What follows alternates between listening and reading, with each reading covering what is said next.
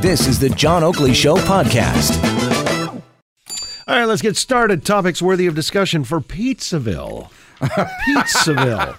You tempt us, but you never deliver. I never deliver. That's kind of the way it works in government, too, isn't it?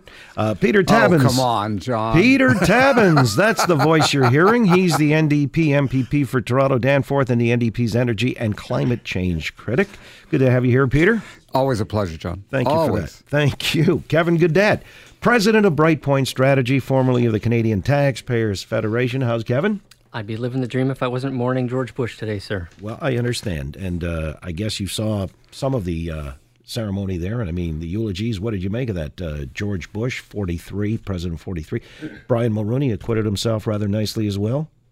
I've only read a little bit about it, actually. I've been a little bit too busy to, I'm going to have to do it after the fact. But I'm just mindful of the, one of the things I liked about President Bush was the high-mindedness he brought to the office, something that I think we lack across levels of government, across countries these days. There's certain nobility of the office that I think he wore well. Well, it's interesting you say that because as Brian Mulroney was speaking in that term, as was George Bush, but, Bush was actually diplomatic and stayed away from that area. He was just regaling us with, episodes in the life of his father. But when Mulroney had spoken to, the civility that he engendered, George Bush Sr. and so on, it kind of... Well, let's play the clip. This is Brian Mulroney's eulogy, and tell me what you thought in the immediate aftermath or as you heard this. Let me tell you that when George Bush was president of the United States of America, every single head of government in the world knew that they were dealing with a gentleman, a genuine leader, one who was distinguished, resolute, and brave. There you go. Peter Tabuns, what is that, an indirect indictment of Donald Trump? Because I think a lot of people just had that reflexive, reaction to it.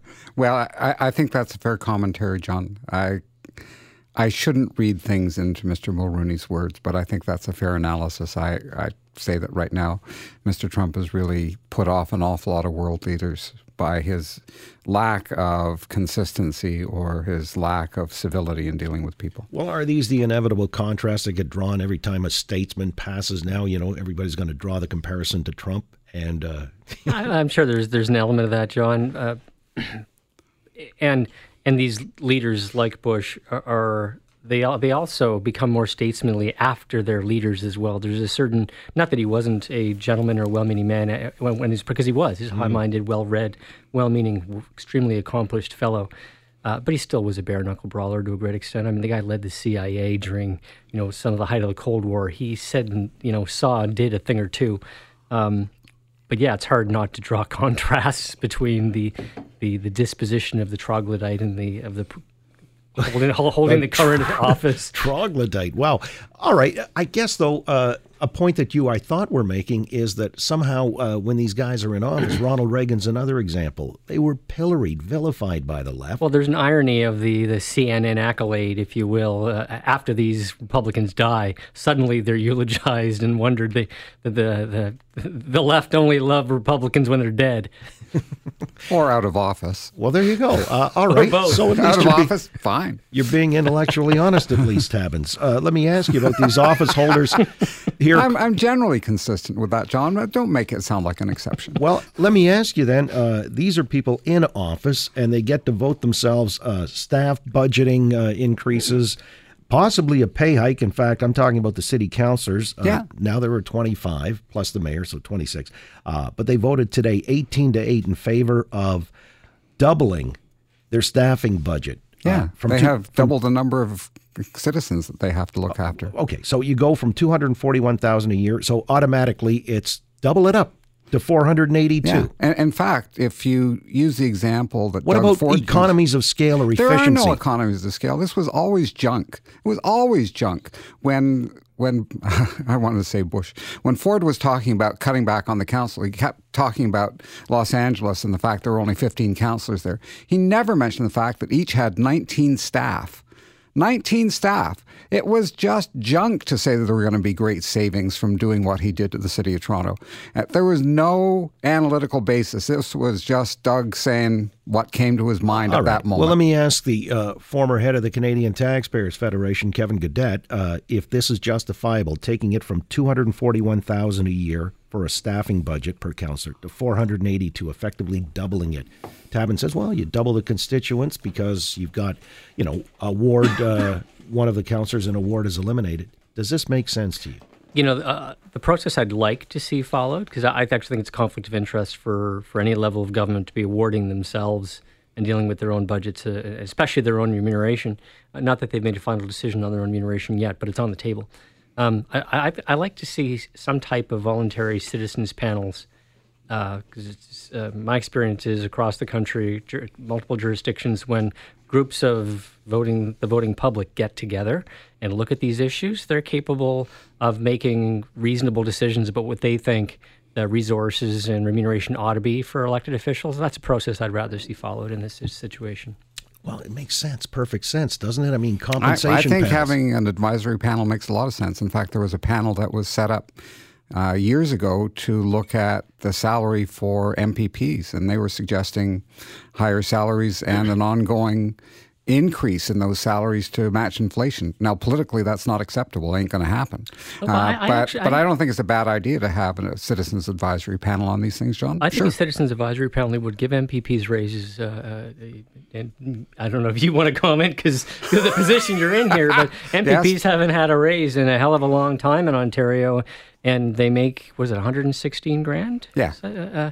That's... look at it; it's not bad money. Sure not. Sure as heck, nobody's getting rich off of it, and I'm not hearing you complaining. No, that's right. But federal MPs make 165. Yeah, but a city councillor is making relatively the same money as an MPP. Yeah, 114,000 a year. Yeah, but they're dealing with a constituency that's and they get a big. pension. And they get a pension. Yeah, and they do get a pension, which you don't get provincially. Yeah. But I think the critical thing is people in city situations require a level of contact with their councillor and that councillor's office that's much higher than it is at the provincial or federal level. It's just an awful lot more detail work. And I don't know, I said this at the time to Ford, you can't run a city councillor's office the way you can as an MPP. And frankly, Ford in his own book, Ford Nation, said he couldn't keep up with the constituency work. He said in his book that Rob used to give him the gears for not following up on phone calls. There's a huge volume. And so what you're talking about here is just making sure that people can get through and get things done. Wow. All right. So you don't see it being done in a fit of pique or petulance that they thought, well, we'll put a thumb in his eye if he wants to cut the number of councillors. They can kill two birds with one stone in that, if Peter will allow me to use that metaphor, kill two birds with one stone. Yeah, they can both. I think they're doing both. I think they're getting access to cash in a way that they would use the lines that Peter's suggesting to defend the increase of their budget, and they can also simultaneously poke Doug in the eye because they like to do that. Right. But in fact, the budget's staying the same, right? You had these two. Yeah, but it's not supposed to stay the same. The idea was we'd save $25 million. Yeah, but that was always junk. Okay, well, hang on. Well, dreaming in hot air. Okay. So let's then pivot to the Auditor General's report. We had her on in the last hour. Good. I'm glad. Well, I'm glad too because she pointed out that there is a total lack of fiscal accountability, or there's profligate spending. There certainly was under the Kathleen Wynne Liberals. And there will be under the Ford administration. Well, you can bet on it right now. Well, wait a minute. You say that, but then you hear from the Treasury president there, Peter Falvey, who basically said we're going to take these recommendations to heart. We're going to implement rigorous. Well, why do you laugh at that? Yeah, because the Liberals said exactly the same thing. Well, sure. I heard it every year. Oh, yes, we're going to take the recommendations seriously. We're going to implement them. Oh, okay. No question. So you're cynical and you're saying this ain't going to happen. It's going to be business as usual. Watch what Ford has been doing. Well, watch what he's been doing. Or is it just a matter that the rot is finding efficiencies and rolling back spending? No, I haven't seen any finding efficiencies. I have seen budget cuts, without a doubt. And frankly, the fact that he was so completely... One would argue canceling promises for 4 new universities is finding efficiencies. No, that's a cut. I won't argue that. Well, what do you mean it's a cut? Is that more efficient? Are you actually able to deliver all of the classes to all the students that would have been served in a way that's far more efficient? It's over capacity, so absolutely. I don't think so. I don't think so. Wait a minute. I don't see the efficiency in it. Well, the French language university there was no money spent on that.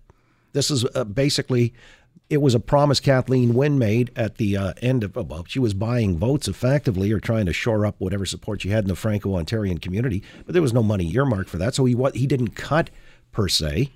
There was a government commitment to build a French language university, and frankly, if you consult with the Francophone community, they expected that university to get going. There were planning that was in process, and point out that in Quebec we have McGill University, an English language university supported by the province of Quebec, well, you also which is have one of the French premier language courses at universities here in Ontario, and you have English language courses in universities in Quebec as well. Okay, but so we're not going anywhere. It's a circular argument. My point being that... well, you're going to treat the Francophone community fairly. You should treat them at least as well as they're treated in Quebec. Well, how about their advocate there? Well, the challenge that I face here is on one hand, Peter says that he doesn't believe the Ford government's going to reduce spending, and on the other, he's decrying the Ford government for reducing spending. So it's like you want to advocate. I don't believe that there are going to be efficiencies. And will there be profligacy and waste? I have no doubt for a moment that that's going to be the case. Well, all right, no doubt for a moment. We'll dial it back to what the AG found here in a moment. I'm happy to go there. That's a good... All right. Well, there's a lot of grist for that mill, so give me an opportunity and we'll do that in a moment. Pages. When we come back with our panel. That's right. I'm riffling through them right now. 1,145 pages in total. So I've got the Evelyn Wood speed reading cassette, and I'm basically going through that. So we'll drill down on some of the key points with our panel. Peter Tabuns, Kevin Gaudet, Oakley Show, Global News Radio, 640 Toronto. So if somebody was, let's say, 23 years old and living with their parents that making $1 million, their parents making $1 million, they would still be eligible for Ontario Works because their parents' income isn't taken into account in determining their eligibility for OSAP. Thanks for listening to the John Oakley Show podcast. Be sure to rate, review, and subscribe for free at Apple Podcasts, Google Podcasts, and anywhere else you get your on-demand audio.